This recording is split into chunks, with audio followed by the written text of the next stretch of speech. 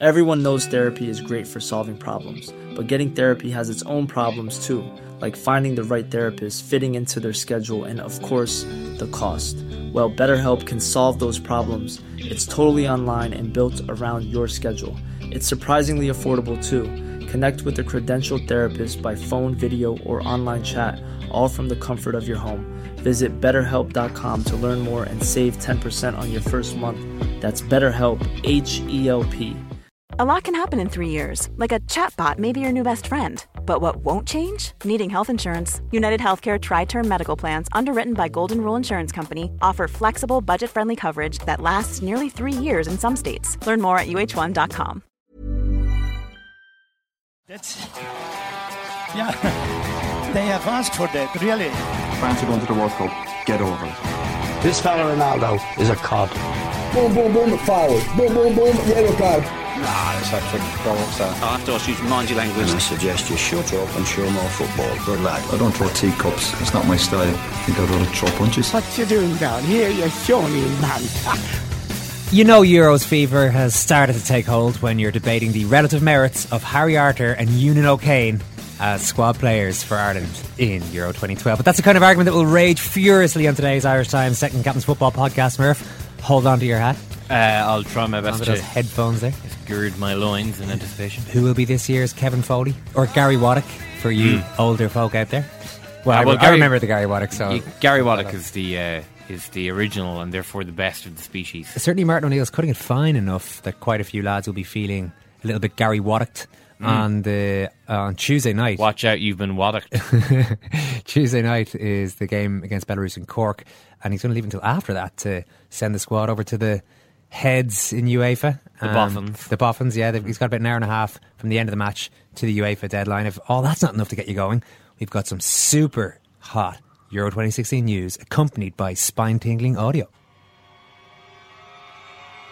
Torres scores! Shea given only to David Silva. David Silva scores. I don't think they're going to catch Fernando Torres. Can he beat Given? Yes, he can. It's 3-0. That's 4. So I think the players and even the supporters, they all have to change their mentality.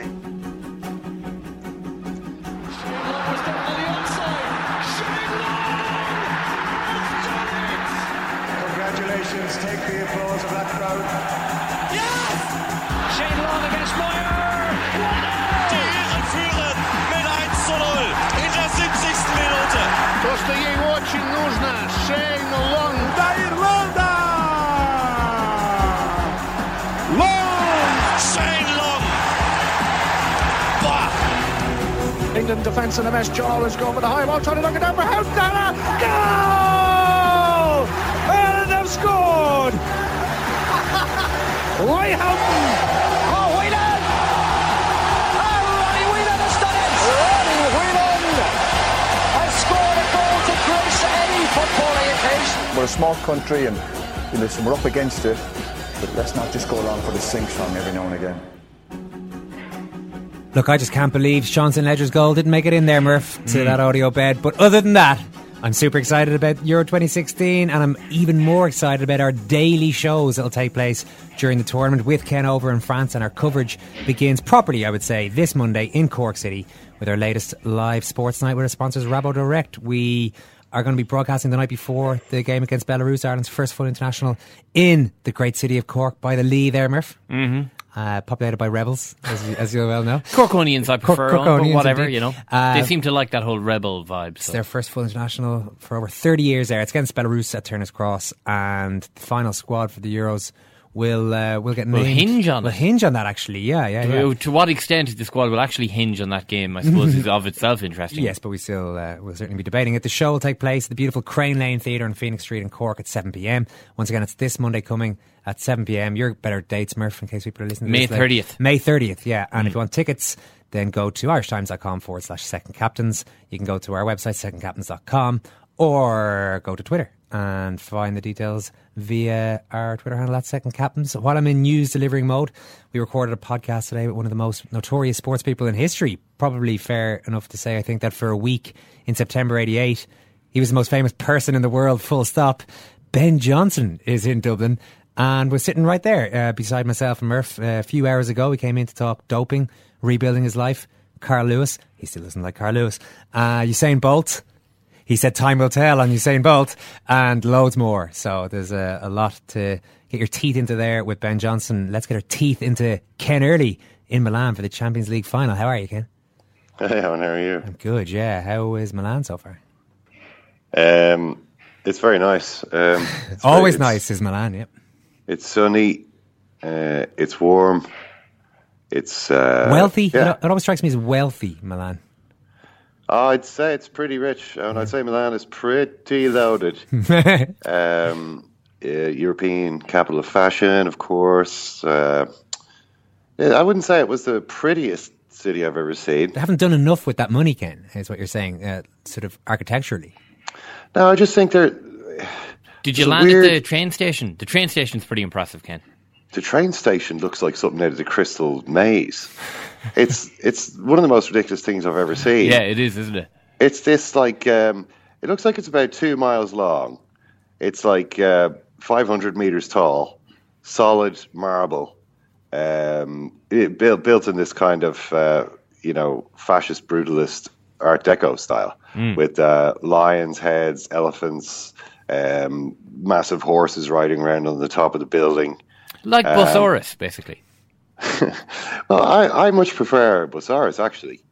Busaurus is just a bus station. I mean, this thing looks like a portal to another universe. It's just a train station. You know it does rather have delusions of grandeur. It's one of the most arrogant buildings I've ever seen in my life. Yeah. I thought it was... Well, I mean, there was no mistaking who signed off on the design. Actually, I did look it up, and in fact, the design was I think, pre-First World War, but during the 1920s, as the building of it dragged on for ages and ages, the new government, the thrusting, vigorous young government Italy had in those days, decided to jazz it up a little bit by adding some, enormous sort of columns and ferocious roaring beasts. And all that kind of stuff. It is just a train station at the end of the day. You can buy espresso there, you can buy newspapers, and you can get on trains. And that's pretty much the size of it. But yeah, I mean, a lot of. I haven't actually been to Milan before, so it's interesting to walk around. A lot of high rises, offices, apartment blocks, but also some kind of nice areas to walk around. Which I intend to do just as soon as I'm finished talking to you. What are you looking for on Saturday night from the final? Are you hoping for a Ronaldo masterclass and Atletico? Atletico, Diego Simeone inspired rearguard action? That's unfair. People, I think, we patronise Atletico on this. Obviously, they play great football as well. What are you looking for there? I'm not really hoping for anything. I expect Atletico Madrid to win this time against Real Madrid. I think they're actually a better team. Clearly, Real Madrid have better players, and that was what made the difference last time. Although I think another difference between this and the last time is that Atletico arrived to this game. I mean, when I say last time, I mean the last Champions League final they played against each other in 2014, so it's been 2 years ago. Arrived to this game exhausted, running on empty, having fought all the way against Barcelona to win the league title, playing high-intensity games right until the very end. And their players were really exhausted. Diego Costa, I remember, had his hamstring had turned into kind of spaghetti, but they played him anyway because they didn't really have anyone else they could use. I think the team, though, had given everything. To win La Liga was just such a massive achievement. To beat Real Madrid and Barcelona in La Liga was such a massive achievement. Then it was almost as though this is too much. They couldn't quite believe that they could also win the Champions League, and they nearly did. I mean, it was, I think, nearly 3 minutes of injury time played by the time Sergio Ramos got the equaliser. And the problem was that Atletico had absolutely nothing left at that point, and you had Bale and Bale running riot, Angel Di Maria running riot in extra time. There was no way they could come back from that. Atletico were gone. This time, I think it's going to be different. I think that Real Madrid, although they've been on an amazing run under Zinedine Zidane, I think it's 21 wins in 26 games, which is, I mean, that's a good record. Very, very impressive record. I still think that they are vulnerable. I think that, Rafael Varane, obviously, not that Rafael Varane's necessarily been that regular in the team, but I think that they've got defensive vulnerabilities, which Atletico are just that little bit more of a tuned in sort of team. They don't have Cristiano Ronaldo, they don't have Gareth Bale, they don't have players necessarily quite on that level, but as a team, I think they know what they're about more than Real Madrid. And I think in a match when it's all up for grabs, there's only one team I'm going to be betting on. Zlatan has spoken. Ken? Oh yeah, Zlatan. He's with the Sweden team now. They're preparing for the Euros, just like the Ireland team.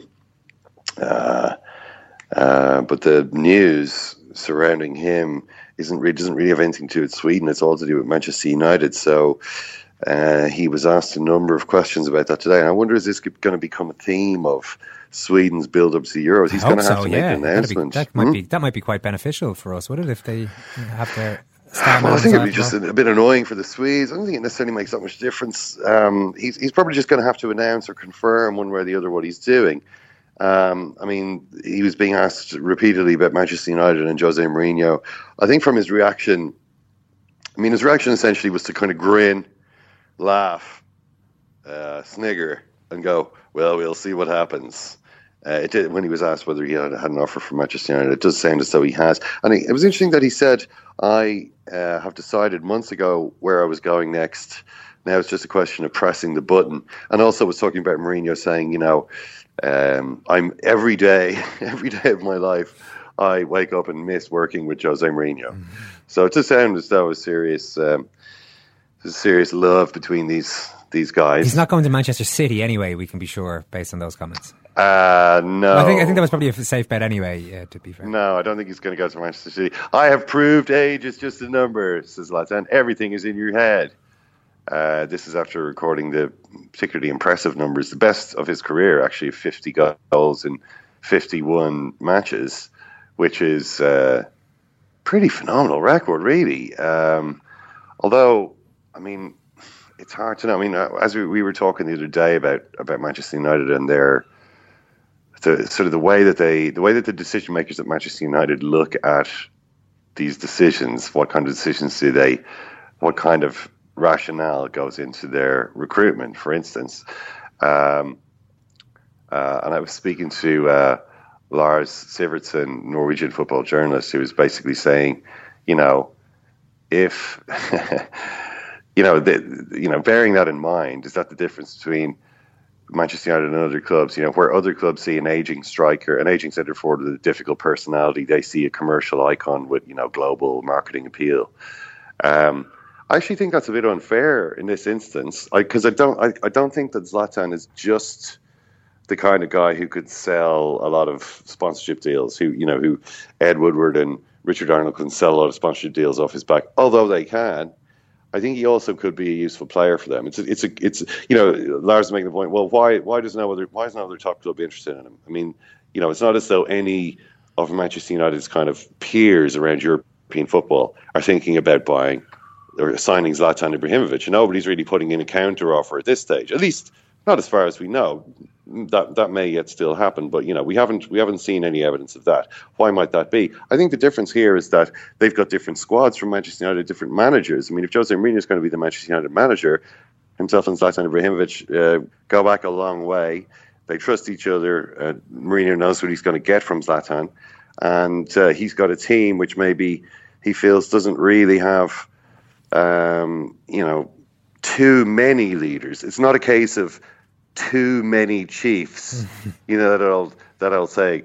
Manchester United's dressing room at the moment is not really a case of too many chiefs.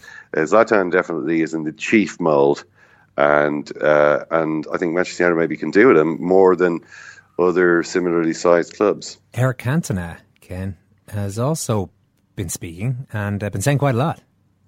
Well, Eric Cantona has got a lot of interesting stuff to say, actually. He's been doing a couple of things recently. He spoke to The Guardian for his 50th birthday. He's been launching ITV's Euro 2016 coverage as well. And in the course of this, he said he's had a lot to say. Remember that Eric Cantona was a guy who quit the game at the age of 31 because 31. Zlatan Ibrahimovic is 5 later this year. You know, Wayne Rooney, I think, is 31 later this year. That's how young Eric Cantona was when he retired from football altogether. And the reason was that he felt as though, and the reason I suppose is a little bit ironic, and you know, as time went by and Cantona derived more and more of a share of his income from doing ads for companies like Nike and Kronenberg and whatever other companies he's done ads for. There have been quite a few of them. But he actually quit because he felt that Manchester United was becoming too commercialised. This is like 1997. It was one of the reasons. I thought he'd run out of passion for the game. Run out of passion because it wasn't the game he loved anymore, Owen. The game was selling itself. Suddenly, what am I here to do? Sell products? That's not what I got to do the game for. Of course, he ended up selling a lot of products, and later he discovered he needed the money. But you know, at the time, it was one of the reasons he gave. I mean, Ferguson in his book, his first major autobiography on first non-potboiler book, Managing My Life, talked about how he'd noticed Cantona's sort of shorts getting a little tighter, always a giveaway. A player who's, let's say, lost his passion or indulging his passion for fine dining. But Cantona quit. Now, he's talking on the subject of Mourinho. You've probably seen his quotes on that. No, not for me, Manchester United. And when you see the hold-up over the fact that Chelsea own the trademark to the name Jose Mourinho, oh my God. I mean, so they... Chelsea apparently own this trademark until 2023, and I guess Manchester United are going to have to extricate that from their ownership. And I wonder, are Chelsea going to be sitting there and going, remember John Obi Mikel? Does anybody remember when we signed John Obi Mikel? Swings and roundabouts. We can sell your manager's name back to you, I suppose, and in that case you can use it. I mean, I don't know if you've seen the list of stuff that Chelsea give that the trademark might be on. Do you want to hear some of the, like, I mean, this is an actual list. I'm all about trademark lists. I'm all about intellectual property rights, trademark lists. Domestic utensils and containers, chinaware, glassware, porcelain and earthenware, combs, sponges not for surgical use, glasses, half pint glasses, tall glasses, mugs, cups, whiskey glasses, wine glasses, champagne flutes, tumblers, whiskey tumblers, brushes, money boxes, toothbrushes, figurines, games for video game machines, home video game machines, amusement apparatus for all use of television receivers, games, toys, party novelty hats, shin guards, gloves, balloons, sporting articles, play balls, footballs, teddy bears, ordinary playing cards, playthings, face masks being playthings. That's just a partial list of some of the kind of stuff that the Jose Mourinho trademark was being attached to by Chelsea. What are ordinary playing cards as opposed to any other type of playing cards? Ordinary playing cards? I don't know. As opposed to novelty playing cards? I would say the ordinary playing cards are your spades, your diamonds, hearts, clubs, yeah. As opposed to manager, top trumps or something like that. Yeah. Right. Yeah. Jose Mourinho's sponsorship power, 98%. This is the kind of, I don't know if this is feeding into Cantona kind of says he likes him, but he just thinks Guardiola would have been the right man, and he's gone to the wrong Manchester club. I imagine that, what I think is interesting, Cantona has been away from Manchester United for a long time, being an actor in France and, doing this and that, and not really seeming to have much interest in football. And still, I think, has a pretty accurate read on what Manchester United is all about. More so than even a lot of the obsessive fans who follow them today. But he said a few different things. I mean, he was complaining about what modern footballers are like, which all older footballers do, I suppose. They always think that the current generation is all about money and fame, which I'm sure they've been saying for quite a long time. In fact, he does mention that when he played for Auxerre, he remembers people complaining they were making too much money. But there's two things I wanted to just mention. One of them is Cantona's comment on what... he says basically, I don't care about France. I don't care at all about France. In terms of football, I'm an Englishman. He says, the managers of English players, they don't need to go away for a month before the start of a competition. They lose all their energy. They're all together. They're all fed up. The English mentality is turn up 3 hours before the game, play the game, enjoy the game. if I'm the manager of England, I wouldn't bring the players together for 1 month. The Germans can do it, the Italians can do it, but the English should just turn up and play. If you remember Denmark, when they won the European Championship, they were all on holiday a week before. Some cultures can spend 2 months together, not the English. Doesn't mean they're not professional, but it's not in their mentality. I do wonder if there's quite a lot of truth in what he says there in terms of Irish players as well. I read that and actually agreed with it almost immediately as I read it, thinking, why didn't someone else think of this? I mean, all that we ever hear from these players are that they're bored, out of their trees for... Okay, well, let's just not train. Like, let's just go off. You go on your holidays, try not to drink too much, and then just meet up 5 days before the tournament and let's go. I don't know. I suppose it's because people think if you play badly in the tournament, that might look like an unprofessional way to have prepared. Which it has to be said, it probably would. There's a big difference between the Denmark.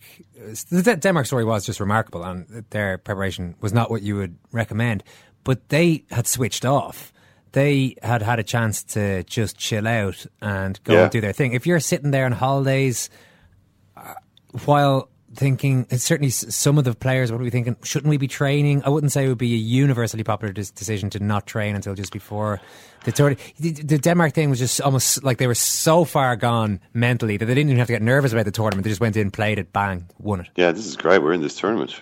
Yeah. It's a pity you can't sort of trick yourself. If you're thinking that, that'd be thinking that way.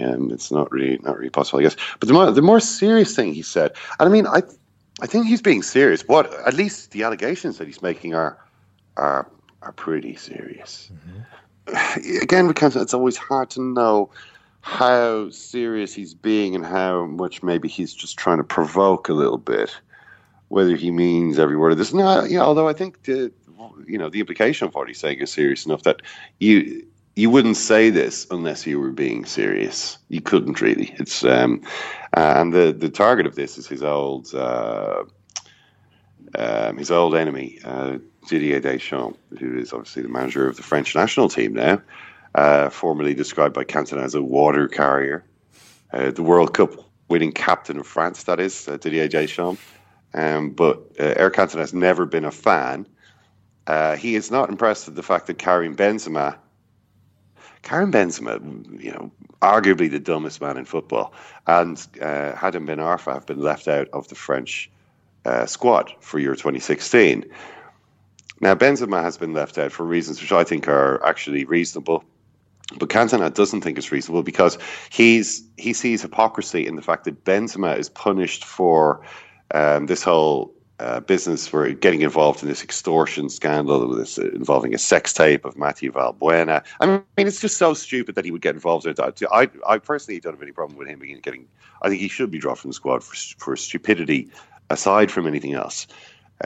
But Cantona is making the point that French politics is full of, politicians who are, engaged in, let's say, their private lives aren't necessarily always,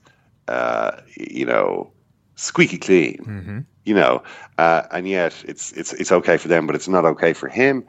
He says Benzema's a great player, Ben Arfa's a great player, but Deschamps, he has a really French name. Maybe he's the only one in France to have a truly French name.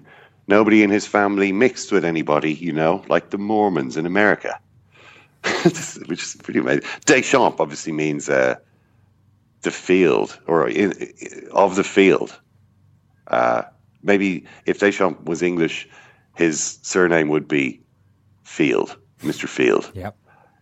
He says, so I'm not surprised he used the situation of Benzema not to take him, especially after Valls said he should not play for France. That's one of the politicians who had a pop. The Prime Minister of France, Manuel Valls, had a pop at Benzema. He says, Cantona is basically saying, well, why do you have a go at Benzema and not like, people in your party or people in the other party, people in your world who get involved in, let's say sexual misdemeanors. You don't seem to have a problem with that. But Cantona continues, and Ben Arfa is maybe the best player in France today, which I think is a little maybe overrating it. But he says, but they have some origins. I'm allowed to think about that.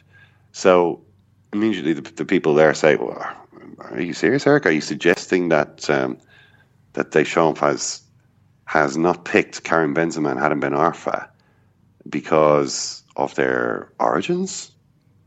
Cancelo says maybe no, but maybe yes. Why not? One thing is for sure, Benzema and Ben Arfa are two of the best players in France and will not play the European Championship. And for sure, Benzema and Ben Arfa, their origins are North African. So the debate is open. And Didier Deschamps has refused to respond to this. He's been asked to give his view on that. Cantona says, for sure, if France win the European Championship, the politicians will use that success just as they did after the World Cup of '98. But that's just politics. These people from the right, they use this situation. They mix everything. They mix up Daesh, the bombing, the refugees. We have to be clever. There are people here who really need help. They're the ones we should think about. He didn't just slag off the French right wing. He also attacked the actors and celebrities in France who claim to be on the left but never actually do anything to help out people who have less money than them. So he had a good old go at the world in general, Eric. Sometimes you wish you could hear more from that guy. I think when people turn 50, they have things to say. Remember the Michael Jordan interview with Roy Thompson Murphy was Jordan at 50 or something like that? He suddenly gave a reflective side to himself that had been previously... Sometimes you get him right after competitiveness. Yeah, sometimes you get him right after the midlife crisis. Yeah, and they've sorted some shit out in their heads. Emmett Malone has popped into the studio straight from the Republic of Ireland camp. Emmett, I would imagine a few nervous heads on the fringe players around Abbottstown. Yeah, I think so. Martin O'Neill keeps talking about the fact that 90% of the squad will know by the weekend, and probably 80% of them know now that they're going. But that still leaves a kind of a dozen players, anything up to a dozen players who might still be kind of thinking in terms of filling those last 3-4 places in the squad. So yeah, I think there's a few of them kind of hoping against hope they can do something over the next few days. Well, considering as a nation we've been outraged in the past over even one omission late on. Sure. Maybe it's something different about when you get taken away on camps and then let go. But in this case, there's going to be a number of people getting the bad news on Tuesday night. Is this what it looks like at the moment? Yeah, it does seem like that. Yeah, it's a sort of strange thing. There'd been a kind of great deal of toing and froing over what way this was all going to pan out. The original plan, it seemed to sort of make a fair bit of sense. That was, they'd come in this week, they'd play the Dutch game. O'Neill would get up tomorrow, come in and on Saturday rather, announce the squad, and that would sort of be it. And everyone would go away for a couple of days, and the players who were going to France would reconvene in Cork, where they'd have one more game, a few days of more intensive work, I guess, and then they'd be away. That's changed along the way. I mean, in part because O'Neill says that he's just not he hasn't get his own head around who he wants to bring from central midfield. He talks about, some of these guys. Harry Arthur was an example yesterday. Somebody who's brought in and who just haven't played enough at their clubs for him to be completely sure of what the situation is and who he wants to bring. So he wants to look at those in both of these games, and that has given rise to this situation.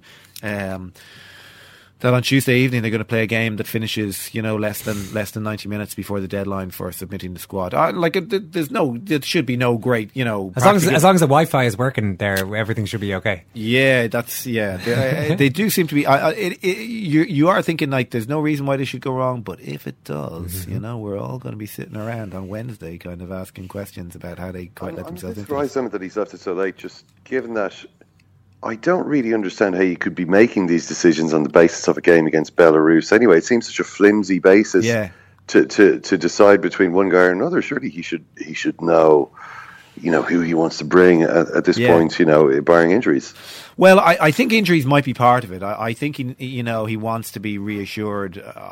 That's the impression I get, that by the likes of Harry Arthur, who's obviously had say an Achilles problem and been sidelined for a while. Came back, played a couple of games. Bournemouth didn't feature in the last game, but didn't seem to be a real concern. But I think after a week on the training ground, he wants to see him in some sort of game. But I completely agree. I'm really taken aback by this, and I'm really, we watch so many of these pre-tournament friendlies where guys, knock the ball around at a snail's pace, and nobody wants to get injured. I mean, there's really, you have to strike that balance between supposedly trying to play yourself into the squad and at the same time not being carried off.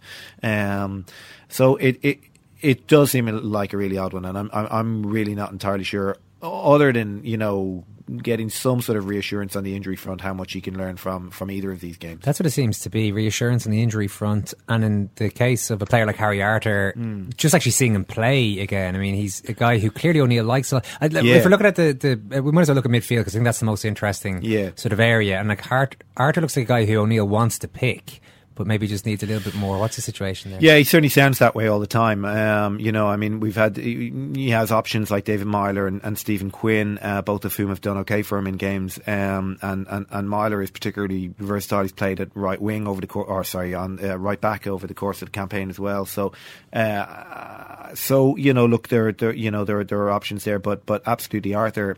Every time he talks about him, he sounds like he wants to bring him there. He wants to be convinced that he can win, because he feels that he kind of adds a little bit more creativity to the centre there, and that he uses the ball well. I mean, O'Neill never really kind of openly acknowledges how poorly we retain possession at times, but he does give a nod to it in the sense that he repeatedly mentions that we kind of should aspire to doing it slightly better, and Arthur is somebody who can do that. He can pass the ball, and it's more likely to not go to a teammate. Well, if Arthur was to make it, surely then the final place would have to be, because it seems as though there's 5 guys essentially going for 2 places, assuming that James McCarthy. There's a lot of assumptions always, but assuming James McCarthy isn't injured worse than we think he is. There's Stephen Quinn, David Myler, Darren Gibson, and Ewan O'Kane would really be going for one. Let's say Arthur gets one. I guess looking at that would have to realistically be between Quinn and Myler. They're the ones who've played a part in the qualification. I mean, I can't see how Gibson would get in, and O'Kane is a very recent arrival. Yeah. How do you think it would go? Yeah, Arthur goes back a little bit further with the squad, but has done very little. Likewise, David McGoldrick, who's kind of hoping to try and play himself in some way, and again, I think the manager is inclined towards, but probably doesn't. Is hanging as well. I think of those. Yeah, I mean, Gibson, if he had played through this season, I think would be going. I think that the qualities he brings, the defensive side of things, would get him on the plane. But there's no mistaking. I don't think in O'Neill's attitude towards him that he is disappointed that he didn't try and get away from Everton in the window and go and play some games. And he's talked repeatedly over the last couple of days about Aidan McGeady, and obviously the move to Sheffield Wednesday hasn't gone well. He hasn't played nearly as much football as he would have wanted to. He has been just allowed to leave the club before the final playoff game. They clearly have no interest in having him around, and yet O'Neill, repeatedly talks up the fact that he did make that effort and go out and try and get games. He talked today about Gibson coming in, and it's great how he wants to come over and try and prove himself. But really, I think he's starting from a huge disadvantage. And as you say, O'Kane is really too recent an arrival. I don't think he's done enough to play himself into the 23. So if we're talking about those spots there, are we seeing McGeady as pretty much a given in O'Neill's squad? Even though he, I think so. Yeah. Even though that's based. My view from a long time back has been that McGeady, barring getting run over by a bus, would travel. Is that loyalty though? Because like the Georgia game was so long ago now, where it delivered those great moments, and we hear that O'Neill, he is a guy who seems to inspire loyalty, but I'm sure he has his ruthless side as well, and he'll drop a guy if he has to. Is O'Neill not a guy? And I think if O'Neill thought that he could get nothing out of McGeady over these 2-3 weeks, so it's not just sentimental. You still feel he believes something. Look, I certainly hope not. And we haven't seen nearly as much of McGeady in the team over the last year as we did prior to that. And that's I think an acknowledgement on the manager's part that things aren't going well for him at club level. But at the same time, I think he feels that if he can get him into to this group for a sustained period of time, working hard on the training ground, that I think O'Neill still believes in himself to the extent that he can get something out of this player. You mentioned McGoldrick there, trying to squeeze in up front. I don't know how realistic that is. I mean, we don't... Not hugely, I would have thought. But, no. But how many striking positions are likely to... Okay, so he can go at 4 or 5. He talked yesterday about the possibility of leaving it at 4, so as to give himself some additional leeway on the. So we're talking, if we're looking at the guys in there, Robbie Keane, obviously. Sorry, Ken, yeah. The one who dropped out with McGoldrick in that case. Kevin Doyle, you're saying, would be dropping out. Surely, if it was 4 out of the sort of 6. And the 6 there, it's Robbie Keane. strikers. Yeah, Robbie Keane, Kevin Doyle, Shane Long, Jonathan Walters, Daryl Murphy, David McGoldrick. So 2 of them to go. Probably. Yeah, you would have thought so. Yeah, and now Murphy has had a really poor season. By his he scored a lot of goals last year, not so much this year. Hasn't really contributed in that way. But of course, he's never scored for Ireland. It's not really his role in the team. And again, it's clear that O'Neill likes him. I think McGoldrick, he made a fairly sensational start to his Ireland career 18 months ago, playing against the USA.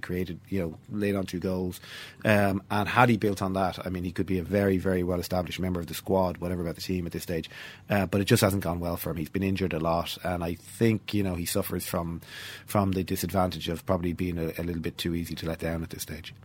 Emmett, what did you make of Antonio Conte's comments the other day that players who go to MLS must pay the consequences in football terms? He's dropped or didn't select Andrea Pirlo and Giovinco because they played in America. Obviously, we've got a pretty important member of our squad plays in America, and possibly Kevin Doyle as well. We don't seem to have the same standards as our group opponents. Well, do you know what? It's interesting. I think Keane survives because, on one hand, he does exceptionally well over in the States, but also because of the special role that he has within the squad. I think he's regarded as a leader. I think he's regarded as very important around behind the scenes, and somebody that O'Neill really just probably isn't in a position to drop. I could be proven wrong over the next couple of days, but we did see him drift, completely to the margins over the tail end of the campaign in terms of the team. I think Doyle is likely to pay the price for going to the MLS, and I think the way that that O'Neill has talked about him suggests that while he has some kind of respect for the situation that Keane found himself in at the age that he was, going to a team like LA Galaxy, that he doesn't quite understand, certainly to the same extent, why Kevin Doyle almost took an easy out, I think, is the attitude that comes across from the manager on it. And yet he had him in there. What was the friendly that Doyle was playing very well in before he was injured, and he's made his way back from that. And that looked like an injury. Well, that's Kevin Doyle gone. And he started that game like the old Kevin Doyle, I thought. To the bustling, hold up play. Absolutely. And Doyle does something for the team. He certainly, if he's playing... if he's playing at his best, obviously it goes without saying that we don't have anything like the same competition for places that the Italians have, and their guys are going to Italy for, much the same sort of reasons that our guys are, albeit with a 0 added on, at the end. But I think ultimately O'Neill's attitude towards the league is fundamentally the same, and that the competition, the level of competition, isn't that high there. Life is a little bit too easy for strikers because that's where all the money goes, and the defenders tend not to be all that capable. And really, Keane gets into the squad for other reasons. He gets a bit of a free pass on that front. Doyle has more to do. It just the bar is set that little bit higher for him. And on this occasion, certainly if he goes with 4 strikers, he may be the one to pay the price for it. James McCarthy is out with a groin problem. Yeah, lots of confusion. O'Neill is a kind of strange one. There's a touch of trap about him when it comes to explaining injuries. Obviously with Trapp there was the language barrier, but with O'Neill, I don't know, there's just like some sort of he doesn't seem fully engaged at times, or whether he feels it's important to tell us, but I think yesterday, I could be mistaken about this, I'm fairly sure yesterday he told us it was a hamstring. He told the radio guys it was a thigh strain, but clarification via the doctor and the press office today that is in fact a groin strain. So which was odd, if only for the level of detail that he went into it then about the scan and the slight tear at the top of the muscle, and it really was quite odd. But anyway, that's where we are. A groin strain apparently, definitely out tomorrow. And O'Shea probably out for Tuesday as well. Right, okay, that could be a slight worry. And O'Shea is playing, which is largely because he hasn't played very much lately. And I think there'll be a bit of that about this game. With people being given a run out just to let them have a run out, I guess. For what about Gary Rogers? Do you think he might get a run out? Because no. You don't? I don't really think so, to be honest. I think Gary Rogers is there because two of the keepers are still involved in the playoffs in England. And Gary Rogers is the Dundalk keeper, just for people who might be aware of some of the fringe players. He trained with them a couple of months ago before the Slovakia and Switzerland games, I think. He found it a very rewarding experience. I think they took to him a bit. And I really think he'll be on the bench tomorrow in case there are problems and they have to replace somebody for reasons of injury or something like that. But I wouldn't expect it. I don't think, I don't mean this phrase in a negative way, but he is essentially making up the numbers here. Okay, so of those players we've talked about, who do you think will be the most surprising inclusion? Will there be an actual shock? I suppose Harry Arter wouldn't be a big surprise. I guess. I think you'd have to say that Harry Arter wouldn't be a shock. I can't really see any of the other outsiders really coming in. I think Quinn will probably make it because I think he's at his best over the course of the campaign. He did pretty well, but that obviously puts Myler's position in serious jeopardy. I think Gibson will probably miss out. I think there are some questionable calls here, and you can make an argument that McGeady is one of those. If I was to say there's going to be one from left field, it would probably be McGoldrick, because I just think that on his day he does kind of inject energy and a bit of creativity behind a striker, and O'Neill likes that. Yep, looking forward to the next few days. Emma, thanks a million. Cheers. The training pitch is a disgrace. And somebody's got to hold a hand up and say, it's like training on a car park.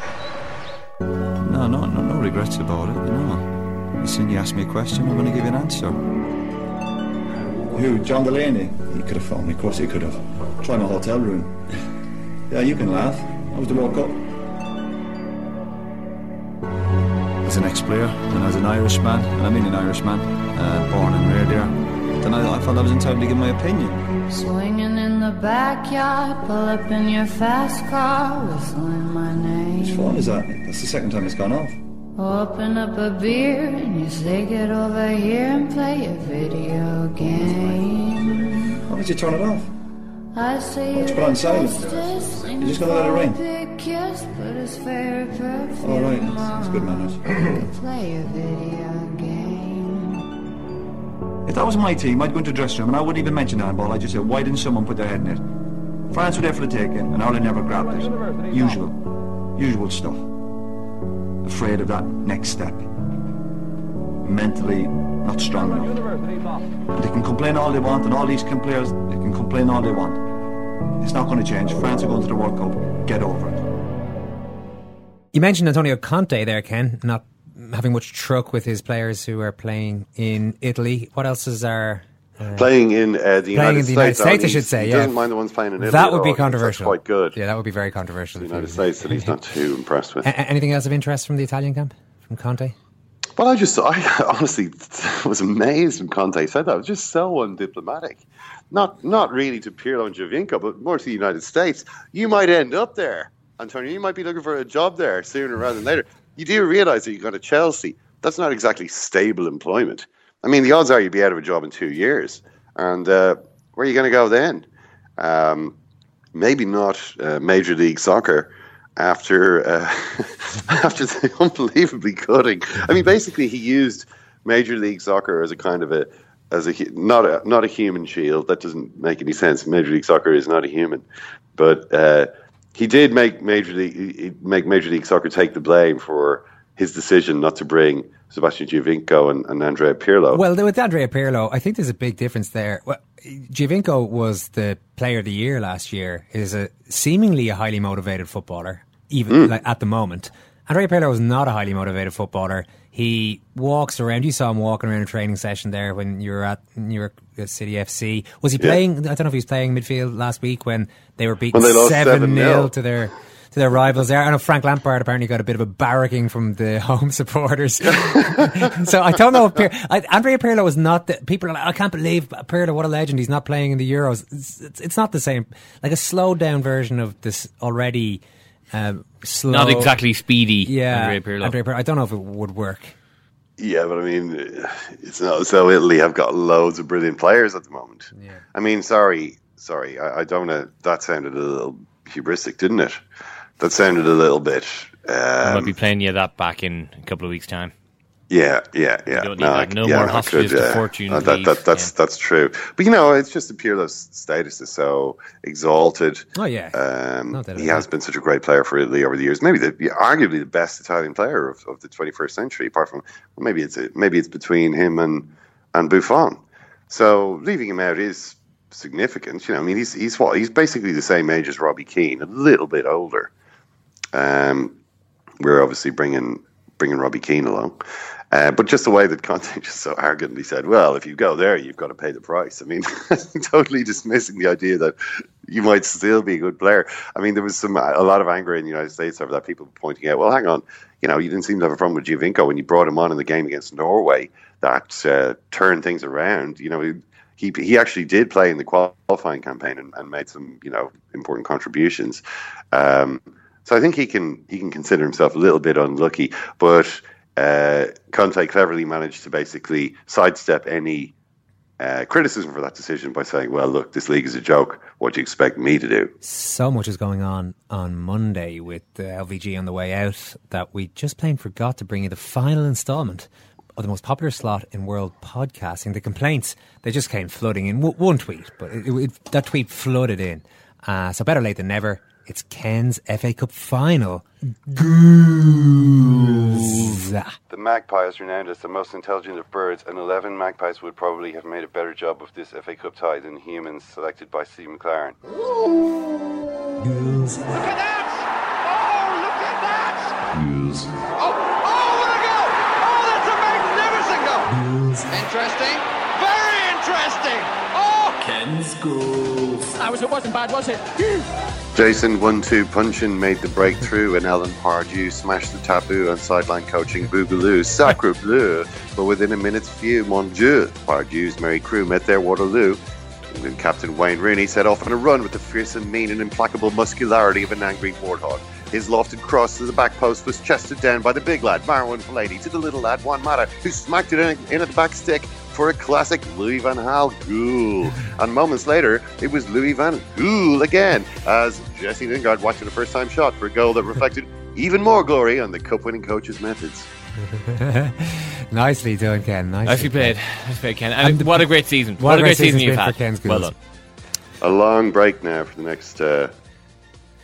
8 months? I don't know. I think we show every day during the Euros.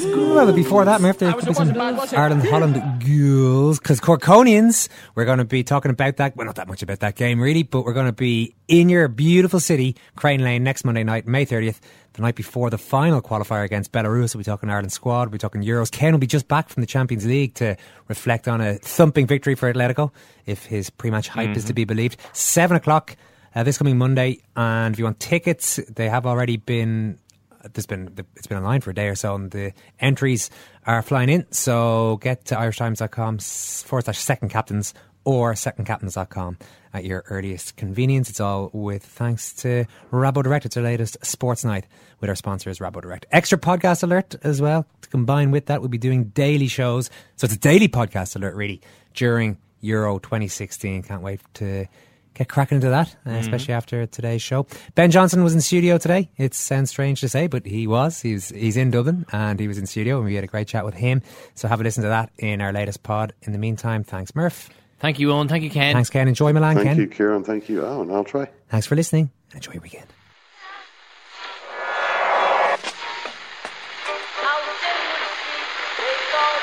What is that? That's the second time it's gone off. They never go home, those boys. Mom deserves the best, and there's no better place to shop for Mother's Day than Whole Foods Market. They're your destination for unbeatable savings, from premium gifts to show-stopping flowers and irresistible desserts. Start by saving 33% with Prime on all body care and candles. Then get a 15-stem bunch of tulips for just $9.99 each with Prime. Round out Mom's menu with festive rosé, irresistible berry chantilly cake, and more special treats. Come celebrate Mother's Day at Whole Foods Market.